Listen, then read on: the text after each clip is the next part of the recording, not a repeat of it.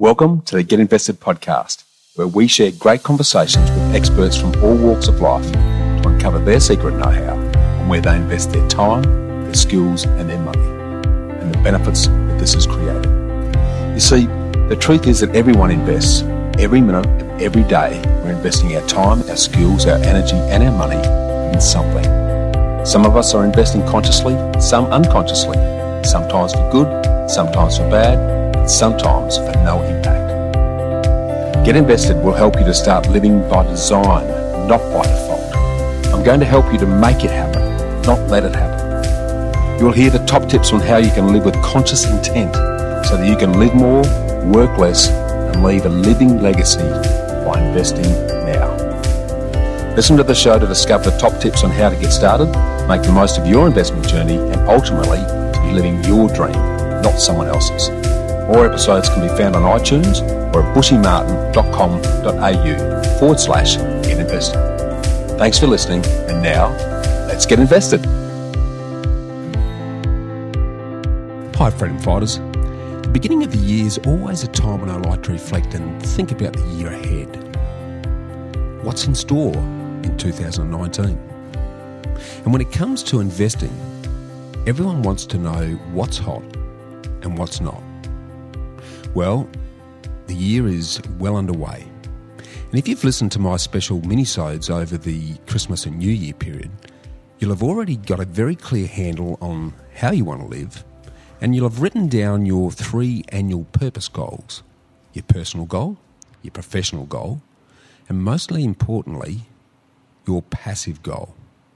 Now, the passive goal is the one that often gets left out.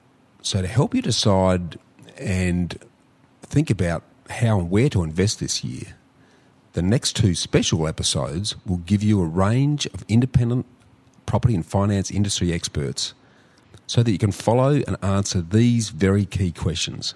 What's in store in 2019?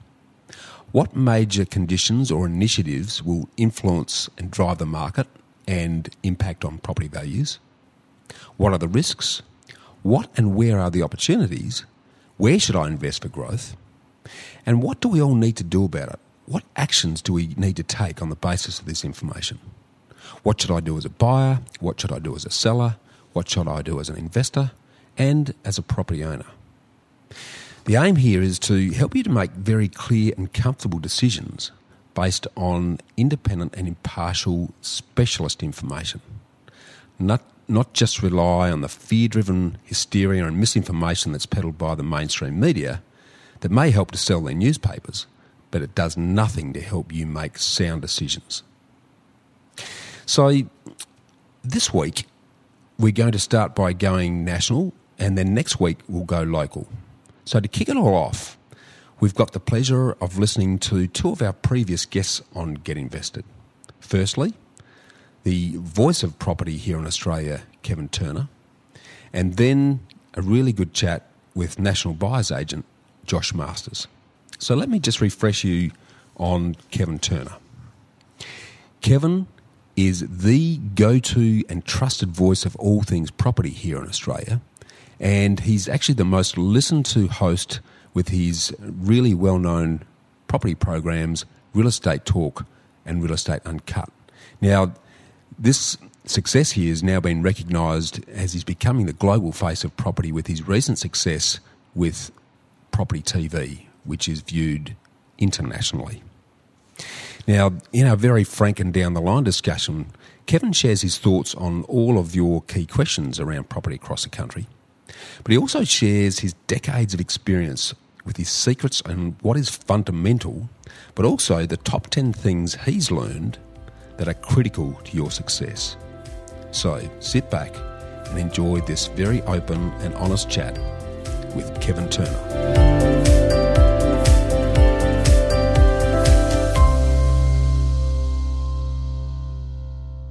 Freedom fighters, the beginning of the year is always a time that we reflect and think about what's going to happen in the year ahead. And when it comes to looking at what's likely to happen with property, there's no better person to have a chat to than Kevin Turner. Kevin continues to be the go-to trusted voice of all things property through his Real Estate Talk and Real Estate Uncut shows, which are actually the most listened to property programs in the country. And he's now becoming the global face of property with his ongoing success as anchor of Property TV and chairman of Switch Media. So when it comes to knowing what's going to happen this year, Kevin's always my go-to person, so I'm very humbled to have him back on Get Invested. Happy New Year, Kevin. Hey, mate, Happy New Year to you too, and what a fantastic intro. Anyone would think that I wrote that. Mate, you've set the benchmark, mate, so you made it easy to follow. Very easy to write about someone who's bloody good at what they do, Kevin. So, excellent. Mate, thank you. I just want to start having a bit of a look at what's going to happen this year. And, I mean, if we read the mainstream media, they love to keep us scared. And at the moment, it's a bit like listening to Henny Penny or Chicken Little, who's terrified the sky's going to fall in. As the father confessor of the country's best property and finance experts, because you talk to everyone, what's your view on what the year looks ahead? Yeah. Mate, it does actually change a little bit, and I must admit, going into the end of the year, I was a little bit bullish about where the market's headed. But you've only got to look at, what's happening overseas, and we've really got to consider, what's happening in the UK. And I think, quite frankly, what's happening in the UK right now is even more serious than what's happening in the USA. And putting all of that aside, I don't want to get too political. I do think we are going to be impacted by those things. We've got enough challenges ahead of us domestically, and we'll cover those. But I think the bottom line is that we're in for a pretty tough year. But it's going to be a year, if you're prepared, and I'm happy to talk about that too, there are going to be a number of tremendous opportunities for us. In our business, Real Estate Talk, and you mentioned the Real Estate Talk and Real Estate Uncut, we talk to a lot of consumers, investors, mum and dad buyers, first home buyers, and also to real estate agents. And there's an emerging need that we're really focusing on, Bushy, and that is we need to educate and help people. They need to see what reality is, both from a consumer point of view and agents. And the challenges here for agents in particular is how they're going to be able to communicate with sellers who all of a sudden are finding that the property they own is actually worth less than what they paid for it. And, we're off to the United States for a couple of weeks, which is a market that has been through that. And there's a lot of skills that we're going to be able to pick up from what agents are doing, how consumers are handling it, how agents are talking to consumers, and so on.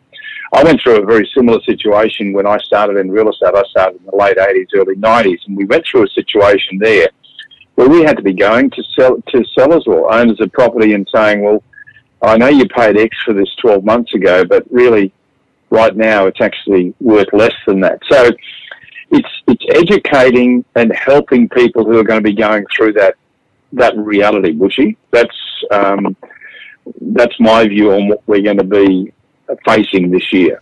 Yeah, and I think you've touched on a very good point, and having lived through the same cycles myself, I think the good agents, and what if taking a positive out of what you're saying, for me, yes, you might be selling a property, but 9 times out of 10, those sellers are going to buy something else.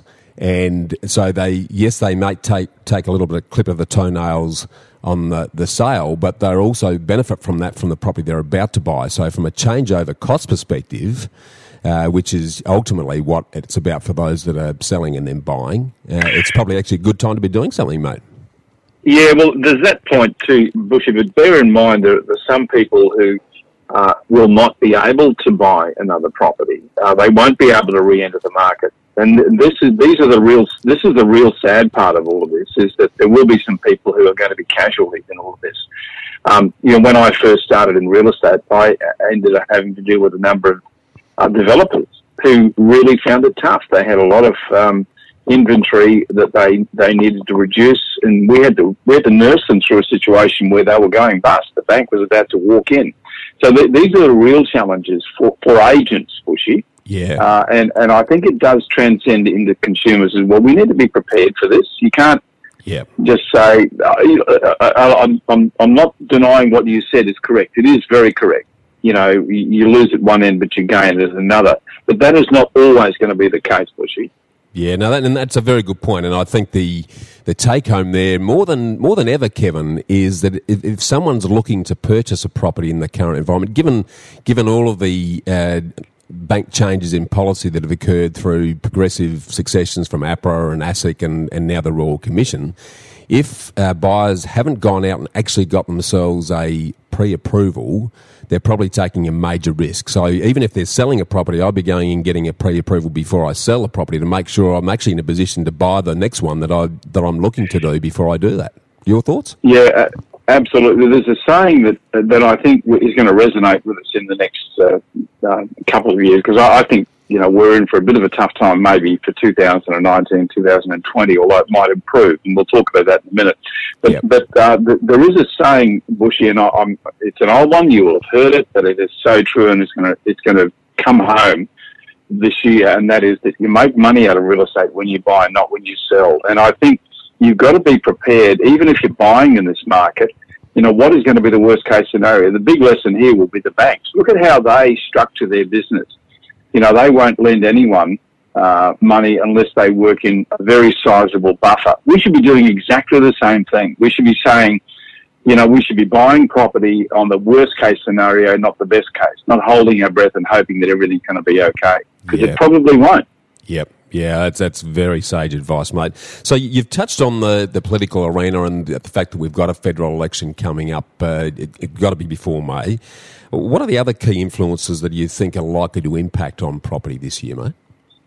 Yeah, we're going to see the banks continue to tighten credit as they have done, and we've seen the impact of that and what that's done to investor investor sentiment, investor activity.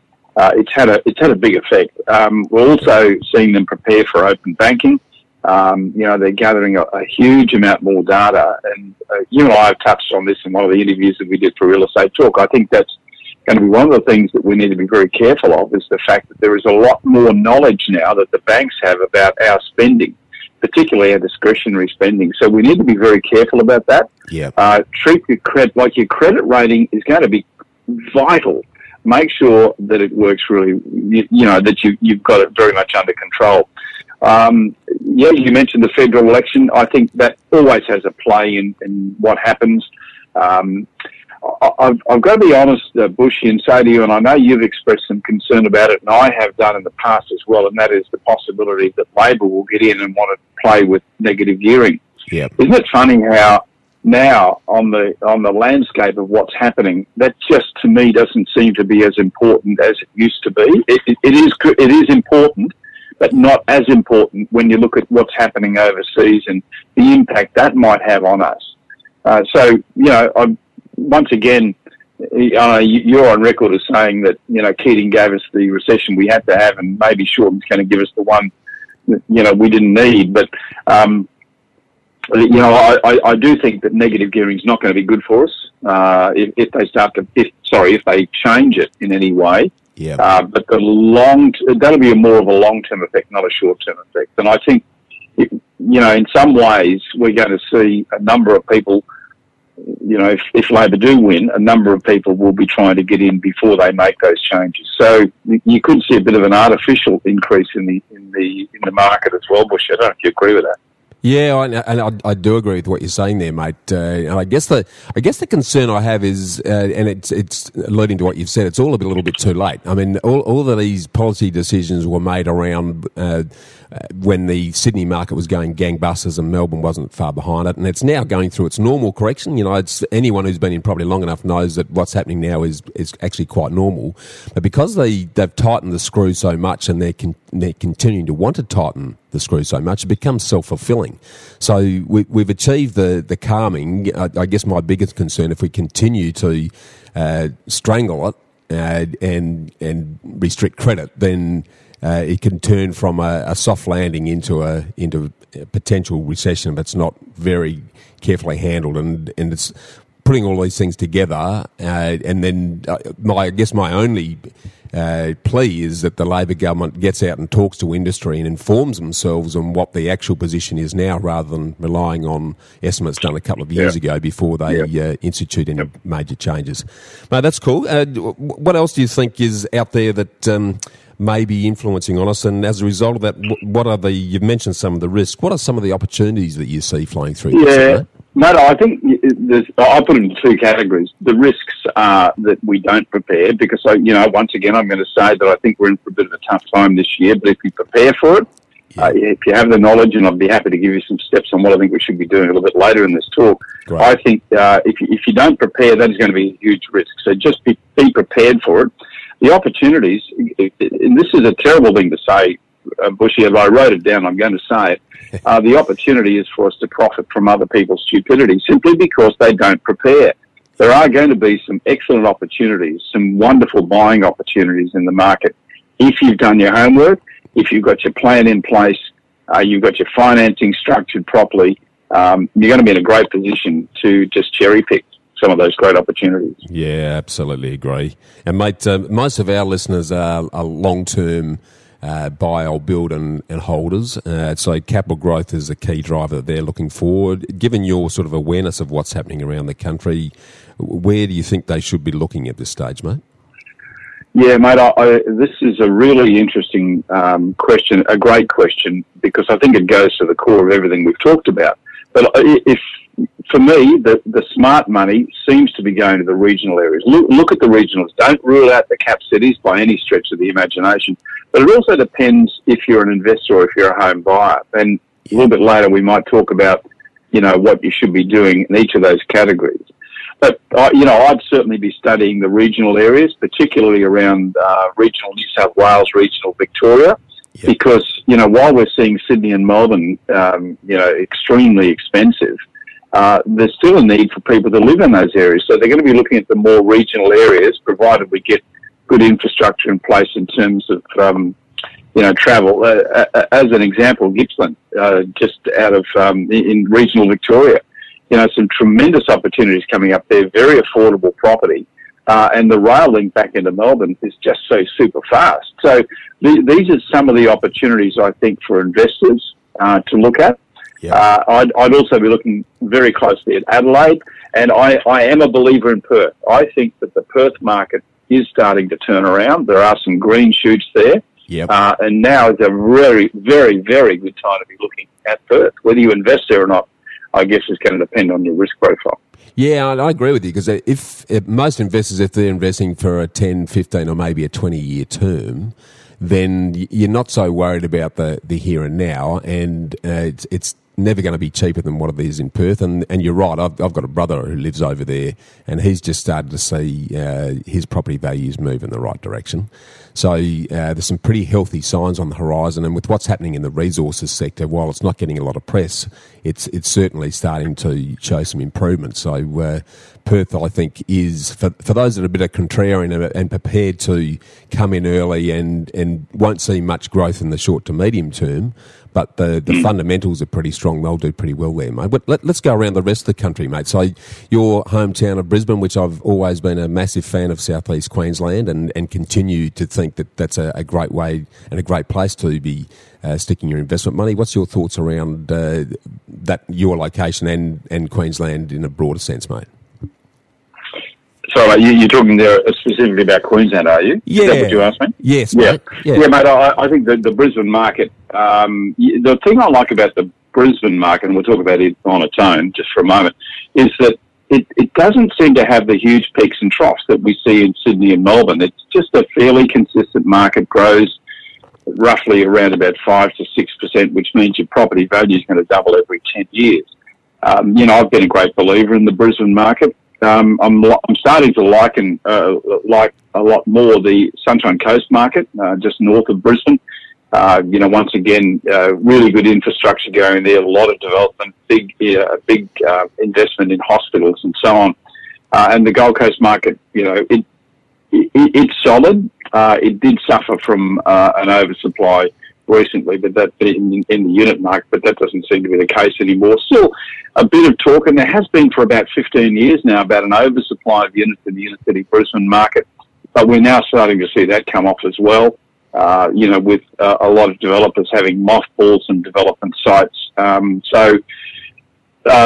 Demand is now starting, in some parts of Brisbane, starting to exceed supply. So I think it's the Brisbane market's quite good.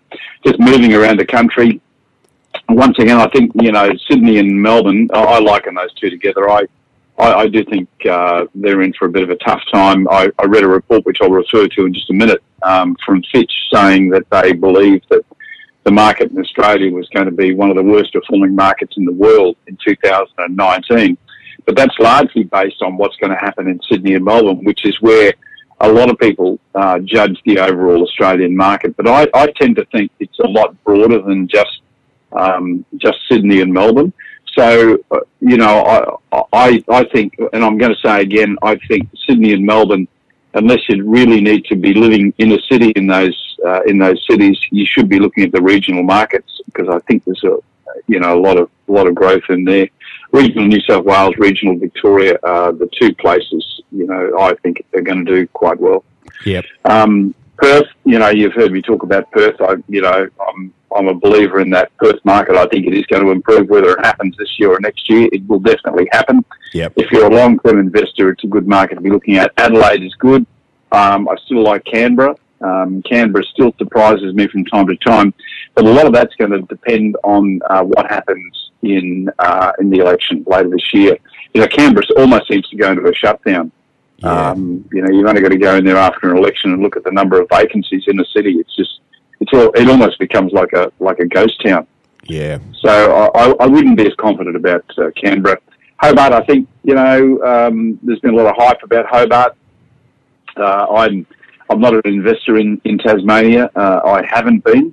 But, I watched that one closely. I think it's not going to be outstanding, but I think there is a bit more growth in that Tasmanian market. I'd probably have a look at Launceston, actually. Yeah, I was going to say, I think Hobart's probably almost had its run. It's had 2 or 3 years of really strong growth. It'll probably flatten out now and plateau for a period, but Launceston hasn't sort of enjoyed that, and there'll be a pretty good flow on giving the affordability there, mate. So there's probably some good opportunity in that neck of the woods. The good old Territory, mate, is the one that we haven't spoken about. It's been very challenged because it's got a very small population and it's reliant pretty heavily on a couple of industries. What's your view on what's likely to happen up in the top end? Sorry, mate. It was at Darwin, was it? Yes, mate. Yeah. Yeah, Darwin. Mate, I don't think I'd venture there. It's not a market that I've got a lot of confidence in. Whether it's just too removed or it's I'm just not a believer in the Darwin market. Never really have been, and I think we've seen it suffer a lot. I don't think that's where the smart money's going, mate. I still think it's down in the southern part of the country. Sorry to say that for those folks who live up there, but that's how I see it. Yeah, I would totally agree with you there, mate. Let's sort of switch now to, the buyers, investors and home sellers particularly. What's your advice on what they should be doing given everything we've spoken about? Yeah, mate, I want to draw a bit on my own personal experience here, and I think, it's easy to talk about, buyers generally, but I think they do fit into different boxes, if you like, the general home buyer, property investors, home sellers, and vendors. But the fundamentals, no matter whether you're an investor or whether you're a home buyer, the fundamentals should still be the same, I believe. But it's so easy to get distracted because I think, as you said in your opening, about the amount of almost misinformation we hear from some parts of the media where, even in one publication you can hear about a boom and another one you can read about a bust. It's almost as if they don't take a view, they just carry press releases from people who want to get some front page exposure. So it makes it very difficult for consumers to try and work out what the hell is happening. I think the bottom line for me is you really need to take responsibility for what it is you're doing. Own your own decisions. Work out your own risk profile. Look at things like your age, your debt, your family situation, and your history. How's your history been? If you've had a bad credit history, maybe you're better off just sticking your head between your legs for a little while and just, waiting this thing out. And also, what are your needs? If you are a home buyer, what your needs should outweigh a lot of the common sense investment decisions you'll make. It's about your family. It's about where you're at in that particular part of your life. And understanding too that if you buy a home for your family to live in now, it doesn't have to be your forever home. It's a home that may fit your needs for the next decade or so, whatever, depending on how old your family is. But then you can always sell it and move on if you've actually bought in a reasonably good location, an area where you think the resale value is going to be high. So it's going to be supported. Remembering too, Bushy, no one size fits all. I don't know how many interviews we've done over the years when we say, someone will say, I've got a winning formula here, and if you follow this formula, you're going to be a winner. It just doesn't work that way. Everyone's different, and it really depends, as I said, on your age, your debt, your family situation, where you're at right now. I think too, the other thing, no matter which category you fit in, you've got to have a plan. What is your plan? Don't just wake up one morning and say, I want to sell this house, or I want to, your plan needs to be very structured, and you need to follow it religiously. Be patient. Things don't happen overnight, Bushy. This is a journey. It's not a destination. If you're buying a home, don't necessarily think that the first one you see is the one you got to buy, or if you fall in love with it, I'm going to pay whatever I need to get this place. If you miss out on a property at auction this year, remember there will always be another one. So don't be too quick. Be patient. Yeah, it's some really good advice there, mate. And if I'd sort of try and sort of pull the gold out of what you said there, what I'm picking up is that if you're a home seller, then there's probably never been a better time to make sure you're getting a really good agent to represent your interests, because it'll be the quality of the agent ultimately that will give you at least your best chance of getting the best sale value for the property. If you're a buyer, whether that be a home buyer or a property investor, you've hit it on the head. Credit is going to be tight, so make sure you get a pre-approval. But more importantly, and you've covered this off as well, because we're experiencing this with a lot of our current clients and investors, mate. The credit conduct is absolutely critical, and in two formats. You've got to have absolutely clean conduct, because you've only got to be late on one thing or have an overdue, and that's goodbye. And you've got to make sure that your expenditure over the last 6 months is pretty conservative, because banks are now looking at your actual spend, not averages. So if you've had a big Christmas and overspent, that's going to impact on your ability to get your hands on the money to get a property. So make sure you do that. Make sure you get a pre-approval, and then at least you're well positioned to take advantage of the good opportunities that'll be there. Mate, your summary over and above that in terms of other things that people need to take away from the chat today, mate? Yeah, mate, I think the bottom line here is that if you've structured yourself correctly, you've done your homework, and you can hold on, you're going to be okay this year. And I really mean that. If you've done all those things, you're going to be okay. It's going to be a brutal year, though, if you haven't done those things. And I'll go over them again. Structured yourself correctly, you've done your homework, and you can hold on, because I think, unless you really have to be getting rid of a property, this is not a good time to be doing it. This is the time to be building your portfolio, not stripping it down. I read a report just today, from Fitch Ratings. They're forecasting Australian house prices are going to decline by a further 5% this year, on top of a 6.7% decline in the peak so far. And that, they say, makes the Australian housing market the worst performer out of the 24 countries for the second consecutive year. They also said that a national decline of 6.7% as of December was being driven by lower investor demand as regulators imposed restrictions on interest-only and investing lending. And it gets back to that point I made earlier, Bushy, and that is that some of these triggers that we have no control over are going to have the biggest impact on us this year. That's why you need to be prepared. You need to, work on the worst case scenario, not the best case.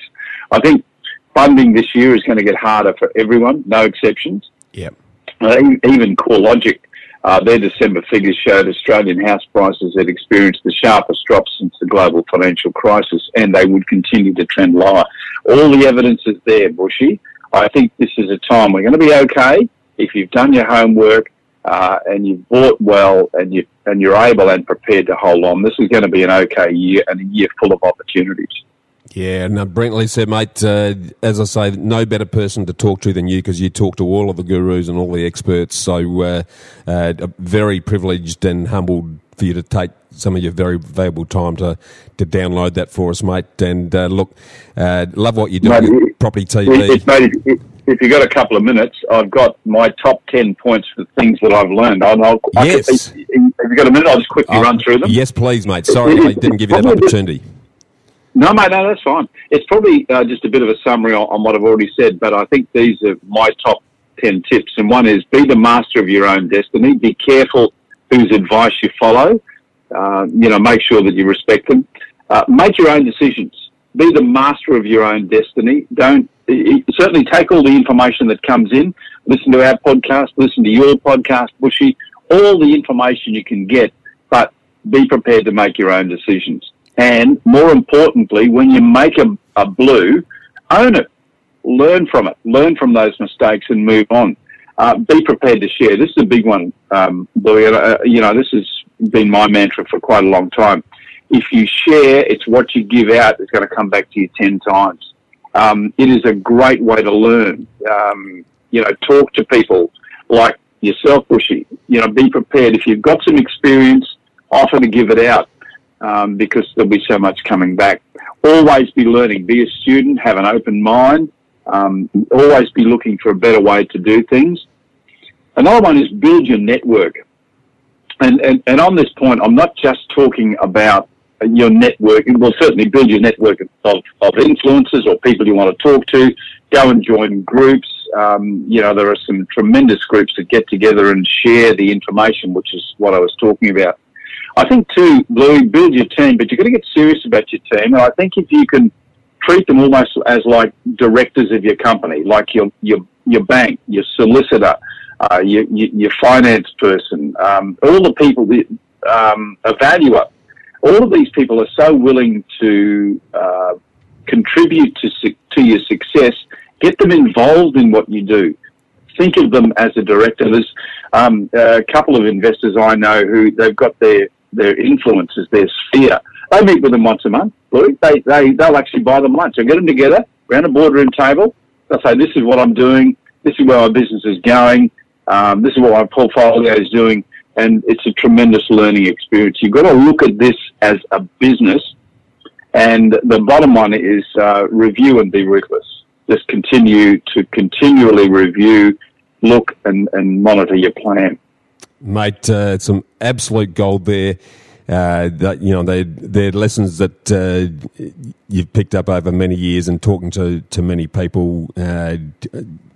Very pleased for you to share it. One thing I'd like to add to complement that, mate, when we're talking about building a network and always learning and being prepared to share, you may have heard of the Property Investment Council of Australia, which is the new initiative that Ben Kingsley is driving. Yep. I've been fortunate enough to be given the job of driving the local advisory council here in South Australia. Good on you, man. Well done. PICA, as it's been referred to, or Property Investment Council of Australia, is going to be a group by property investors for property investors to both educate, inform each other, but also to start advocating to governments, banks and the general community on the benefits that property investment actually brings to the broader economy, Kevin. And the membership's only $5 a year, so it's a great way to start rubbing shoulders with like-minded people and learning from each other, and then starting to have a voice that governments and others will start to have a listen to. So, mate, look, really appreciative of you taking some of your busy time. I know you're catching a plane later to the States, and I just want to wish you all your ongoing success with what you're doing as chair of Switch Media. I just love what you're doing to help people really get the real information on what's happening in property finance in Australia and now globally, mate. So I know that'll continue to flourish for you, and would love to be able to stay in touch and talk to you further on the odd occasion on similar subjects, mate. Yeah, mate. Look, I really appreciate the opportunity to be a voice on your podcast too. Congratulations on what you're doing with Rob Bush. I think it's fantastic. And the more people we can get doing this, the more information we're going to get out. I was only talking to Margaret Lomas the other day, and she said the whole reason she does everything she does is simply because she just wants the information to get out there for people to, be educated, get the best possible information. So there's a whole group of us, mate, who are doing, like you, your heart's in the right spot, Bushy, and I love talking to you, mate. Yeah, likewise, mate. Yeah, same, mate. So you travel safe, mate. We'll keep in touch, and I'll be getting everyone to tune into Property TV and continue listening to Real Estate Talk on RE Uncut, mate. Hey, mate. Just before you, I always like to have the last word, Bushy. Good on you, mate. I just want to give you a Warren Buffett quote, which is one I dug out for you because I know you're a great believer in what he says. When the tide goes out, you'll know this one, you discover who's been swimming naked. Just make sure it's not you. Love it. Thanks, Kevin. See you, mate. See you, buddy. Bye. Some very sobering thoughts there from Kevin. And as always, despite the caution, there's still plenty of opportunity for those that take his wisdom to heart and stick to the fundamentals. Let's turn to another view now. And I'd love to share with you the highly qualified thoughts on the year ahead from Josh Masters. Now, Josh is an active investor himself who has turned his personal passion and success in property into an award-winning and highly regarded buyer's agency business called Buyside that helps property purchasers nationally to find, negotiate and secure the best available property to meet your needs. He's also author of the highly acclaimed book Why Property, Why Now? Now, what I really admire and respect about Josh is that his thoughts are always based on facts, not gut feelings. He relies on in-depth independent information from very trusted research houses. And his interpretation and insights are absolutely second to none, and they're delivered in a down-to-earth, very easy to understand, warm and friendly way. So please have a great listen to Josh Masters.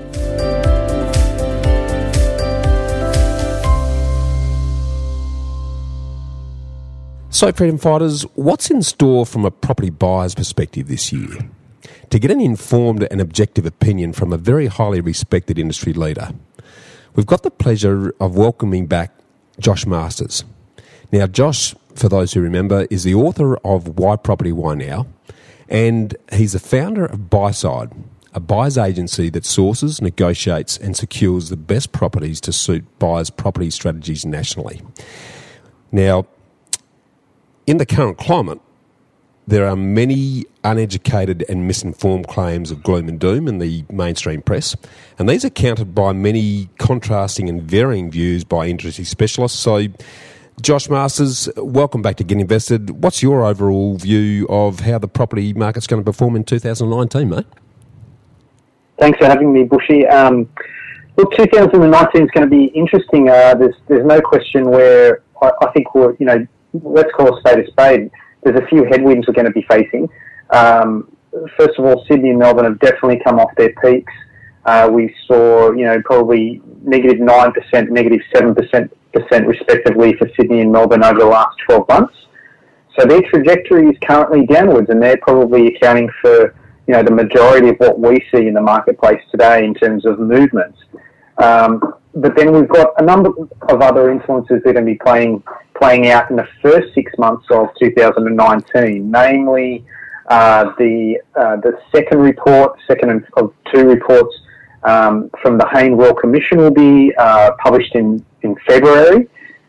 We don't know what's going to be in that in terms of the Royal Commission sort of pulling banks into line, and I feel it's probably going to be more in line with remuneration for bankers and how that's paid out and how they're incentivised, rather than the impact it will have on the marketplace that are already being put in place by banks for consumers already in terms of lending. Yeah. So I think it's more of it's going to affect confidence more than anything to see banks back in the media come February and getting, well, no one's going to be giving them a gold star, let's face it. It's going to be a bit of bank bashing there. Yeah, definitely. So we're probably going to see a little bit of that. Obviously, the election 2 to 3 months post that, it's got to be handled prior to May. So, that's going to be looming. And generally, I don't know how many investors out there have been in the marketplace for that long, but generally what we see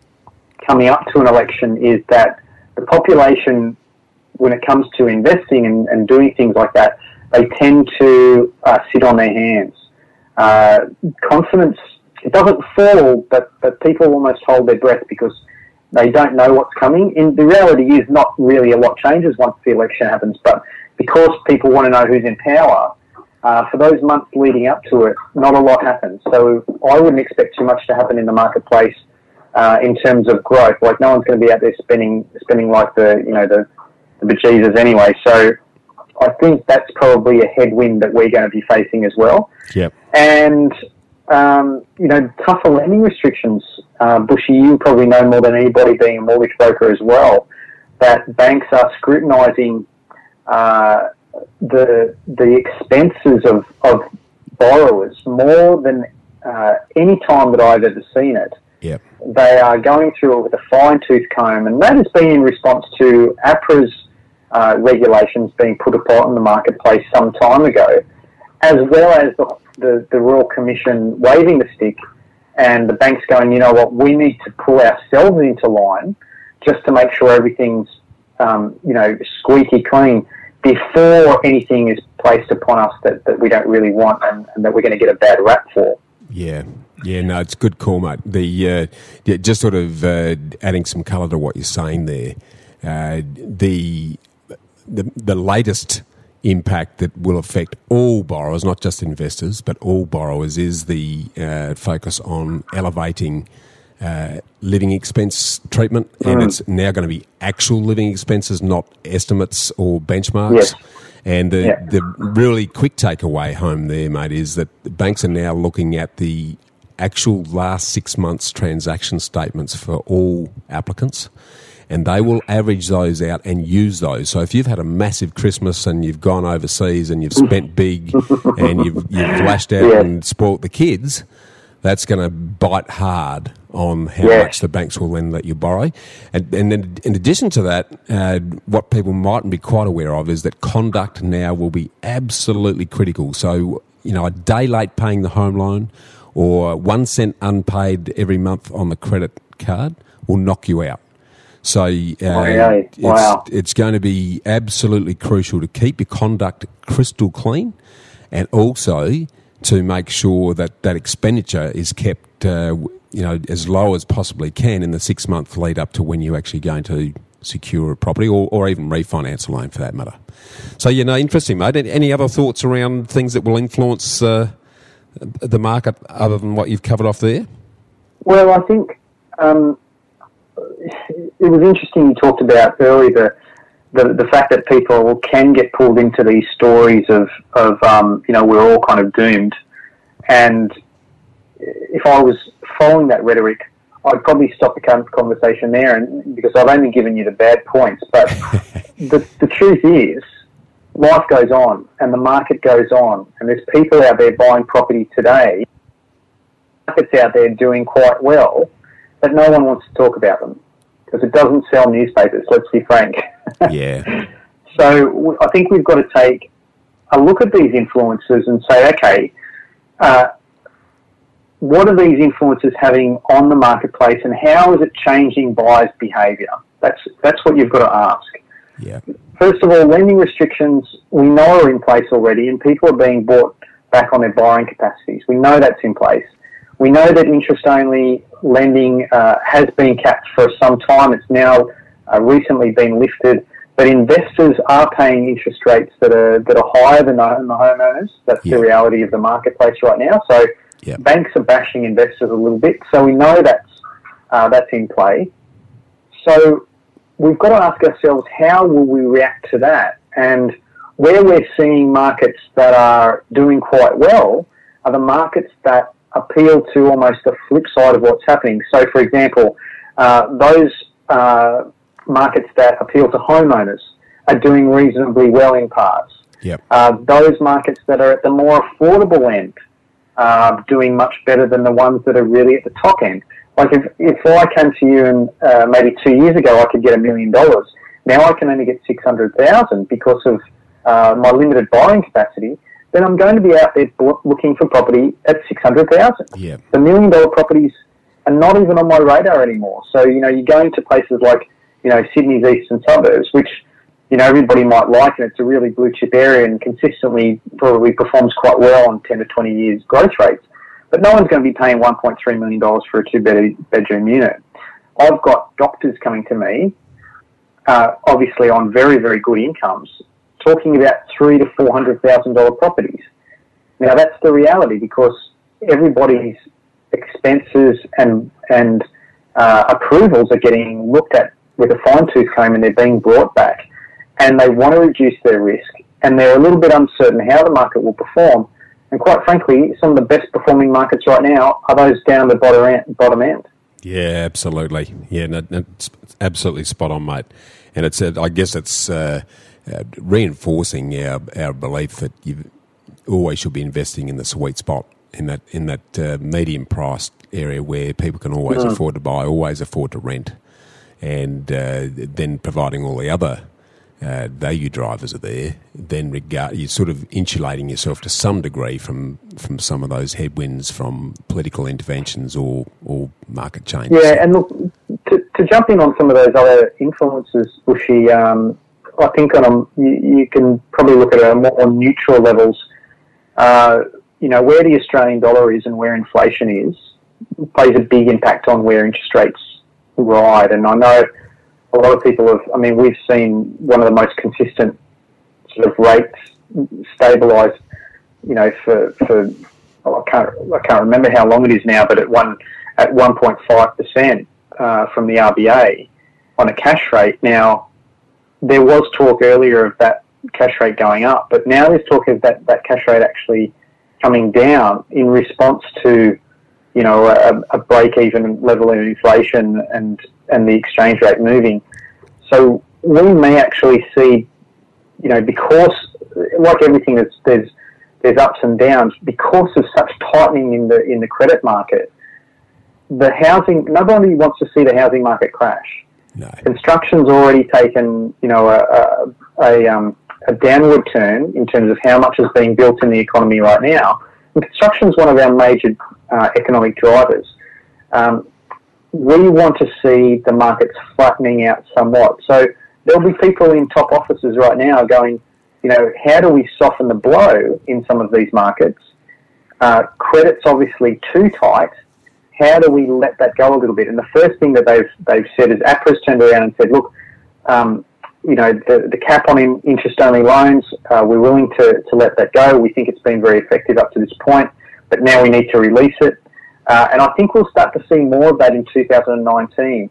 We'll see the powers that be reacting to these market forces, going, you know what, we're too far into this tightening. It needs to let up a little bit, and we may actually see an interest rate drop. We may see credit regulations loosening up a little bit. For example, they won't be assessing loans at 7% anymore. Maybe they'll only assess them at 5%. It's difficult to say, but that's probably where I see it heading. Yeah, I agree. And let's face, banks are businesses, mate, who have shareholders that need a return. And that's right. They've been under very tight scrutiny. And, I've heard figures quoted that 60% of the revenue of a bank comes from the home loan books with some of the majors. So they will be hurting right now. And while they'll remain squeaky clean until the final report on the Royal Commission on Banking gets tabled in February, and there'll be a little bit of a flow-on from there. We've seen the policy tightening happen already, but the demands of business will mean that the banks will need to start writing more loans. So later in the year, I agree with you. I think the first 6 months, when you throw the election in on top of the Royal Commission and the access to credit is going to be pretty tight, we'll start to see a relaxing, a little bit more confidence back in once we know who's going to be in government, what they're doing, and the access to money's there.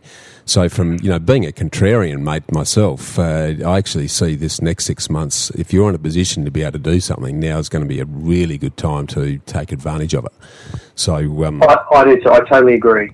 And I think you're spot on there with the fact that the next 6 months, or the first 6 months of 2019, is going to be shaky, I think. But we're going to see banks really responding and getting very, very competitive, fighting for market share that they probably lost over the last, come then, 6 to 12 months. So the second half of 2019 will be very interesting. But you're right. If you can get hold of money right now, there are some great opportunities out there to get in and buy, because, the whole idea, no one wants to buy at the top of the market. We're really looking for undervalued stock here. So it's about doing the research, finding out where prices are more depressed than any, and where there's good upside potential coming through. And that's where you really want to get in right now. Yeah, absolutely. No, we'll dig into that in a minute and what your thoughts on what those locations we go around the grounds. But let's just a quick deep dive on the election, mate. Let's assume for a minute that federally the Labor government gets in and they go down the road of instituting their fairly significant changes to negative gearing and capital gains tax, which, at earliest will probably come in with the budget or middle of 2020 by the time they get their act together. Yeah. What's your view on the impact and what, if anything, can or should people be doing about it? Okay, so there have been some really thorough reports done on this, and I think you're aware that Riskwise and Peter Wargent did a combined report on the floor, and they did, or on the I should say the impact of the negative gearing changes on the marketplace. They said that it would be detrimental for the market, with price falls of up to 10% in some places, on top of current market movements. So that was in addition to, if you've seen, Sydney and Melbourne right now at 7 and 9% negative, then they're saying, well, in some of those areas in Sydney and Melbourne, we could see greater falls. We could see up to another 10% on top of that. Yeah. So, it's a very real cause for concern in some areas, and especially those that are very much investment driven. And that's why I go back to, looking at markets that won't be tainted by that, and the homeowner market is one of those.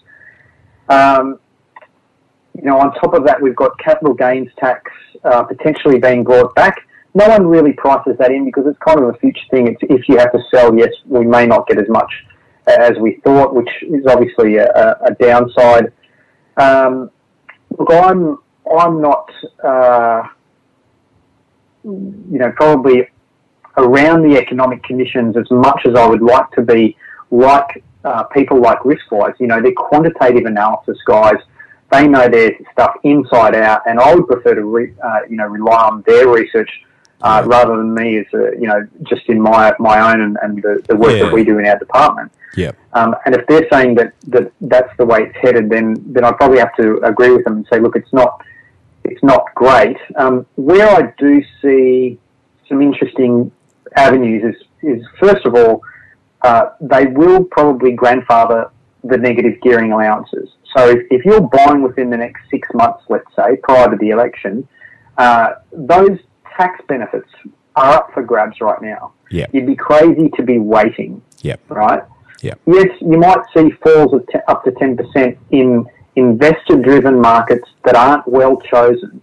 But if you choose well and you buy today, the great tax benefits that we're all privy to right now are still in play, and you will have those for the life of the investment. Yep. So I would say, grab it while it's hot. The other thing I would say is that there's an interesting push towards, and this is part of Labor's policy, there's an interesting push to take the new property stock out of this equation. So new property will still attract the negative gearing components. And as we were, exposed to a couple of years back at the budget, they removed depreciation, but they only removed the depreciation component on the fittings and fixtures for established property. They still kept it for new property.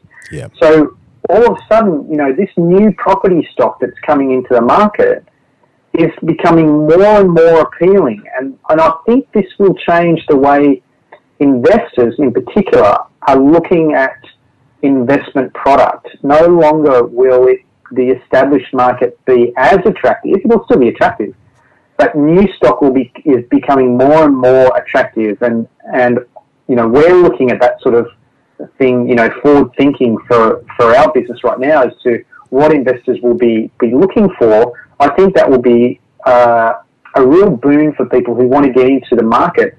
They're still going to get their negative gearing. They're still going to get full depreciation allowances on new property. And if you choose well in a good suburb, it's very hard to lose on something like that, Bushy. You're getting good growth, you're getting tax breaks, and you're getting, tax breaks on depreciation and your negative gearing. It's a bit of a no-brainer, really, I think. Absolutely, mate. I'm talking to the converted here because, as you know, for the last decade, we've, both personally and with the investors that we look after, we've favoured new build properties in high-demand infill locations, and it's not difficult through clever structuring and utilising those tax benefits to use negative gearing to create a cash flow neutral or cash flow positive result on a property that's cost you somewhere between $450,000 and $700,000. So we're big supporters of that, and you're absolutely right. It's going to drive a much stronger need and demand in that area, and which will be great for the building fraternity. And I think that's all in recognition that all governments at all levels know we've got a ongoing housing shortage as a result of population growth, as a result of smaller family sizes, and the fact that we're all living 15 odd years longer than what we used to, mate. So, there's a real opportunity there, I think, as far as that goes. But, mate, let's talking about opportunities then, and if you're an investor that's looking for long-term capital growth, which most of the investing fraternity are, where are the opportunities as you see it securing property over the next 12 months? Well, it's a good question, Bushy, and it's a statement with a bit of dichotomy about it, because if you're looking over the next 12 months, I think it's going to be the rise of the little guys. We've seen the juggernauts of Sydney and Melbourne doing their thing for 5 years plus, now coming off the boil in a well-publicised way, and people are hoping, the trajectory downwards is not very much further, and it's going to flatten out for some. But I think it's going to be areas like Brisbane, the Gold Coast area, southeast Queensland, areas like Hobart's been doing phenomenally well. I think they're going to probably plateau out in this year and probably into the next. I know a number of other commentators have said the same thing. QBE Outlook has said the same thing. Places like Canberra, places like Adelaide, and I'll be quite honest, we're actually looking at Perth now.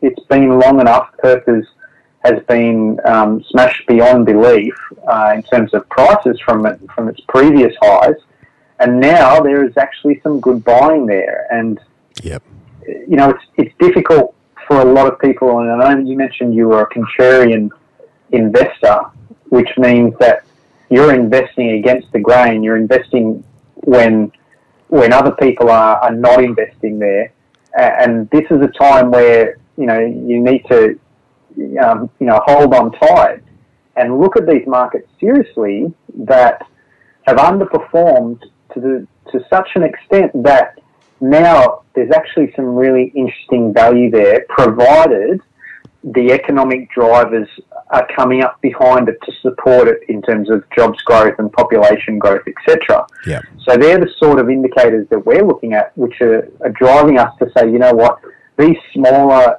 major metro capitals are actually, I think it's their time to shine in 2019. Yeah, I absolutely agree, and I've been watching Perth pretty closely for a while now, and there's still a reasonable vacancy take up, so it might be slightly premature, but if you look at what's happening, sort of quietly bubbling away, the resource sector has recovered pretty substantially, which is a strong driver of what's happening in WA. And I've got family over in that neck of the woods, and they've seen a pleasing turnaround in the value of property for them personally. So I agree with you, mate. If you're taking a minimum 10 but more likely 15 or 20 year horizon on your investment strategy, then Perth and areas of WA represent very good opportunities at the moment. No, that's I do have to preface that and say it is, I've mentioned Perth, and I'm very cautious about mentioning Perth because, for investors out there looking for the next spot to invest, I would say, look, it's an aggressive strategy if you're looking there. There are a lot of indicators that it's still in negative territory, but it is starting to show signs of potential growth. If you wanted something a little bit more almost consistent and almost a sure thing, Southeast Queensland right now is showing positive growth when others are falling, well into the negative territory. Yeah. And I think there's some really good drivers there. Adelaide's had, some resurgent major contracts won and some good upgrades, around the port area that are attracting some good employment opportunities. And now some of those markets are starting to attract a lot more auction activity than we've been used to seeing. Yeah. So I definitely think there's some gems in the rough there for investors who are willing to look, or at least tap into, people like you or I who have access to the research that will deliver on it. Totally agree, mate. I think South East Queensland and pockets of Adelaide have been the quiet achievers for quite some time, and will continue to be because all the factors. I've actually almost been surprised that we haven't seen. Because South East Queensland's been primed for a while now, and yes, there are areas that are experiencing incremental growth, but I think it's extremely well poised, and similarly in pockets in and around Adelaide for the very reasons that you've mentioned, mate. So, and I guess again, I'm traditionally haven't been a New South Wales or Melbourne investor because most of our clients are looking at price points well below that. So I've tended to focus on those peripheral regions where there's affordability but strong growth drivers, mate. So, no, awesome, mate. The one we've left out is the territory, of course. What's your view of the top end? The top end is it's a bit shaky for me. I'm not seeing the economic drivers there or any such signs of them coming into that area like we saw in the past where we had the last boom, especially with defence and gas. We're just not seeing that in the territory right now, and it's still suffering. It's suffering a lot more than Perth was. I think Perth is starting to it's raced ahead of Darwin, where they both went into sort of that mining glut. Perth seems to have come out a little bit better than Darwin at the moment, and there's still very high vacancy rates. There's reasonable rental yields there, but very high vacancy rates. Values are so. So for me, there's nothing on the horizon in this next 12 months that is making me get excited for Darwin. No. And we've got to keep in mind, this market, the property market, it's not like the stock market. It doesn't change on a dime. Things have to be put in place. Contracts come in, arrangements are made, people start to get a feel for the area, then they start to invest.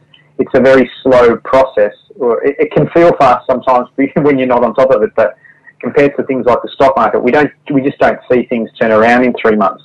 So, if there's nothing on the horizon right now for places like Darwin, then we may not see significant activity, until maybe 2020. Yeah, no, Absolutely agree. And I think one of the challenges that the top end's always had from a growth perspective, because cash flow is a little bit different. Your yields you mentioned, if you pick up the properties cheaply enough and you're not borrowing, that they are good yielding properties from a cash flow perspective. But if you're looking for growth, they just don't have the critical mass or the diversification of industries and therefore employment that support that sustainable long-term growth that most investors are looking for. So yeah, mate, so that's awesome. Now, I guess just trying to boil that down then into, okay, well, given all of that, what should property owners be doing this year? And let's break it down into home buyers, investors and home sellers, mate. What are your views on what each of those groups should or need to be doing or not doing in the following 12 months? So I'll keep it simple and just give a couple of points. If you're a home buyer, I think realistically our market that are listening right now, they're probably going to be based in either Sydney or Melbourne, as probabilities would have it. So I would say if you're buying a home right now, it is a great time to buy. But my motto here would be negotiate hard, know your values, and push for the best price possible. If you were buying in Sydney today, you may see prices fall another 5%. Now, I wouldn't worry about that, myself. I'd be looking at that long-term perspective, and in 5 years' time, you're going to look back at this year and you're thinking, I'd be mad if I didn't buy this year because it was such good pricing. Yeah. But you have to, you can't take just what the sales agent's giving you at face value. And don't believe the hype that the market's picking up right now, because if anything, it's flatlining, if not, declining a little. Yep. So know your prices, have a look at past sales, and drive hard on negotiations. And I always say, look, if you can have another choice up your sleeve to fall back on, that's an even better way to win a great price in a negotiation. For investors, I would say look at the trends and the influences that are affecting the market. Lending restrictions are bringing borrowing capacity down, making it, those ends of the market that are more affordable much more appealing.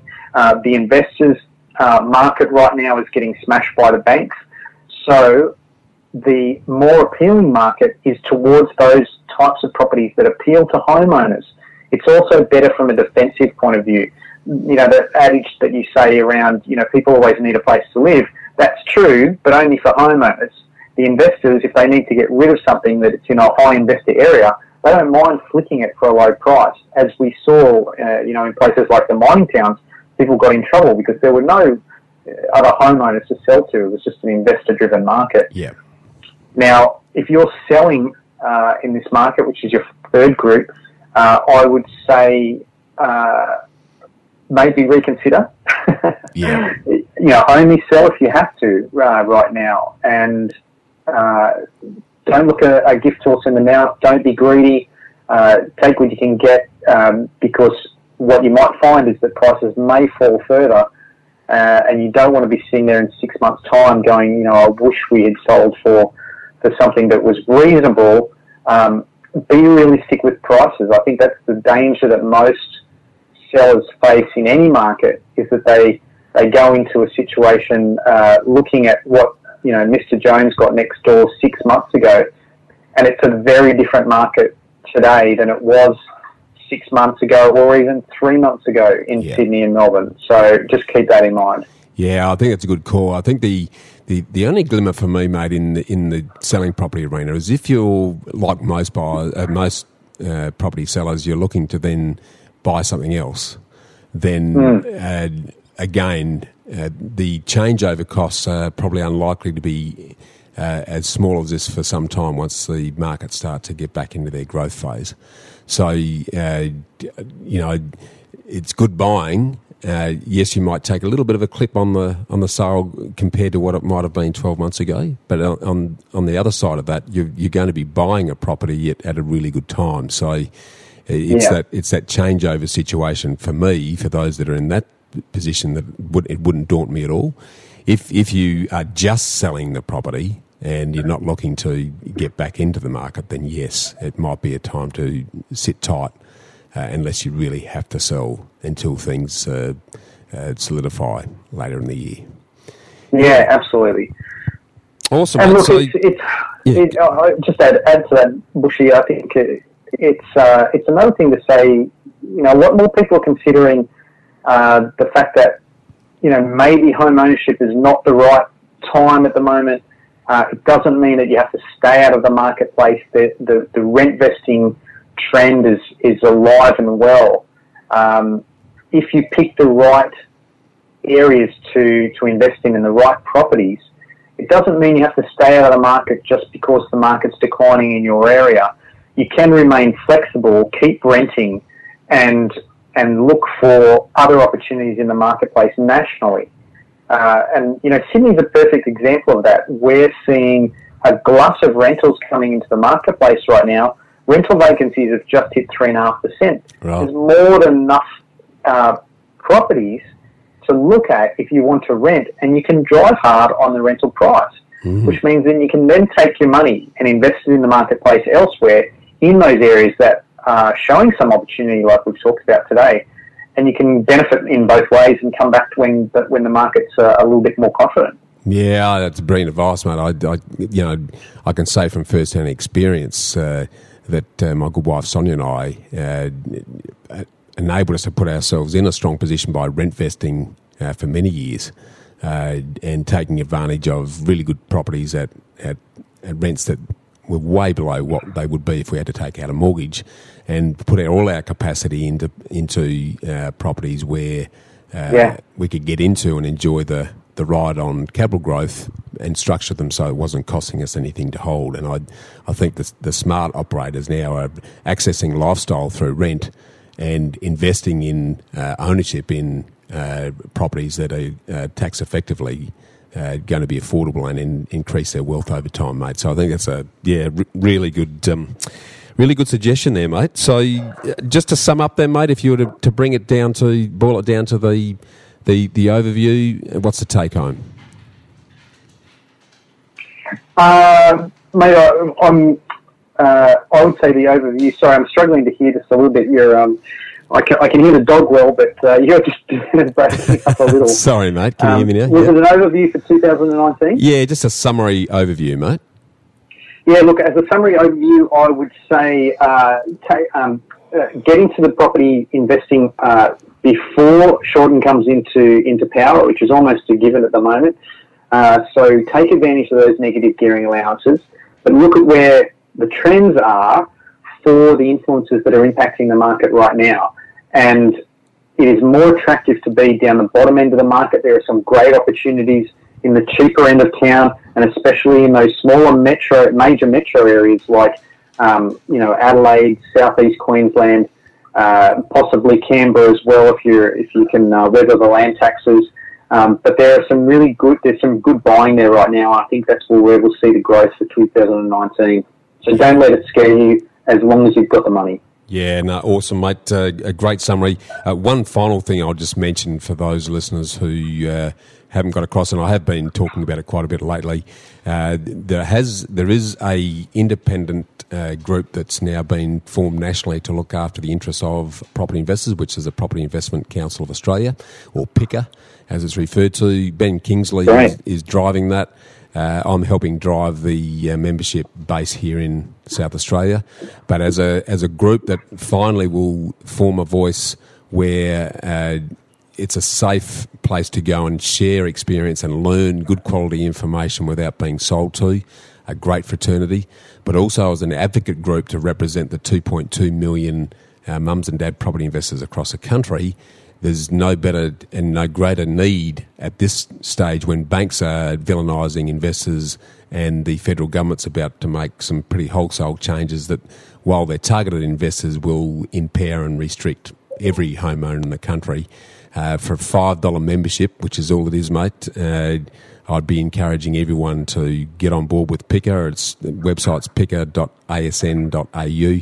$5 will get you on board. And finally, we'll start advocating and educating the broader community, banks and the government on the benefits that property investors bring to the economy overall. So, awesome, mate. Look, really appreciate you taking the time, mate. We'll be in touch, but your insights are always on the money and straight down the line. So I know people will take a lot from that, mate, and appreciate you taking a little bit of time out of your busy day. Thank you, Bushy. Thanks for having me. Thanks, mate. Well, some great thoughts this week on the national scene from Kevin Turner and Josh Masters. They've both been extremely generous with both their time and their insights. But Get Invested insights don't end here. Over the next couple of weeks, we will complete our look at the year ahead with commentary from leading South Australian real estate agent Scott McFarlane, together with my own conclusions and thoughts on property and finance this year and what you need to be doing to optimise your position.